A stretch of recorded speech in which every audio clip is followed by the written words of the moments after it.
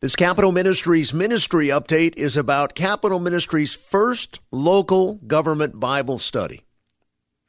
The first Capital Ministries local government Bible study has been meeting for several months in Sacramento, California, and the members, city councilmen, and a vice mayor have been very surprised to learn how specific the Bible is on the issues of life in the here and now.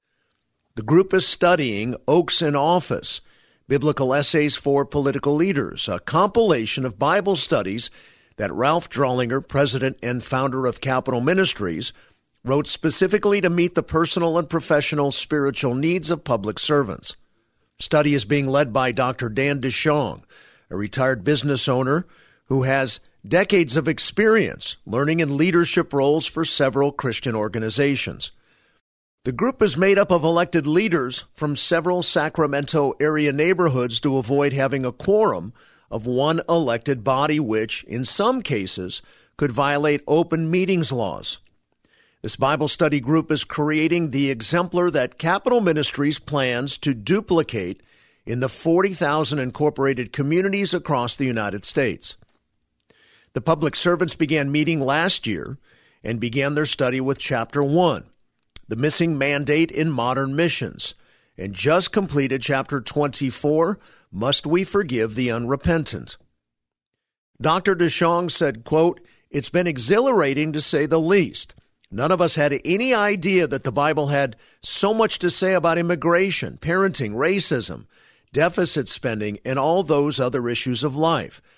As Christians, we sort of take biblical precepts and doctrines for granted.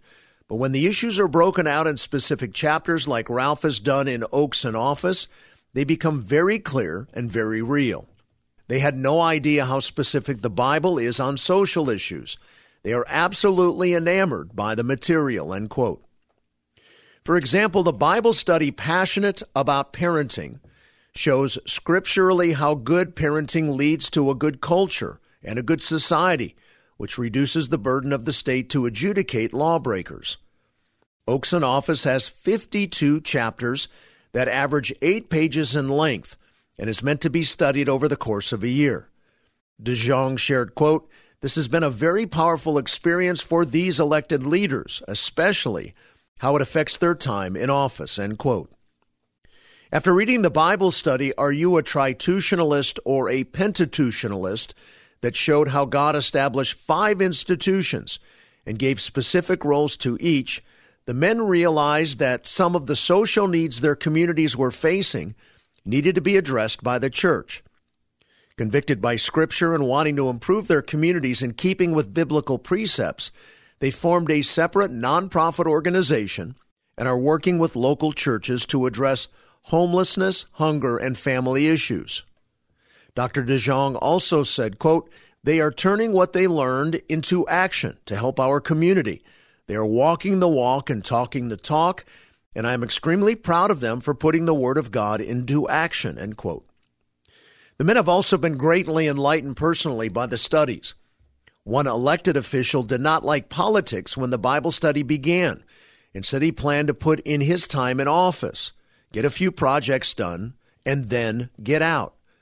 Now he says, "No wonder God has me in this position." After studying what the Bible says about biblical leadership, he's saying, "I realize this is part of God's plan for my life and my family, and I should be serving in office." He has turned the Bible study into a lifestyle. Dr. DeShong said there are plans to broaden the group and include members of local school boards into the next Bible study. A member of River City Christian, a 100-year-old church with 2,000 members, Dr. DeShong shared, quote, "My church is very proud of the ministry. I am grateful that God has decided to use me. It's been good for me, good for my heart, and I'm just thankful I could be a part of it. The guys are pretty excited that this is the first group and that we will be sharing their story with city and county councils around the country. Who knows where God will take this?"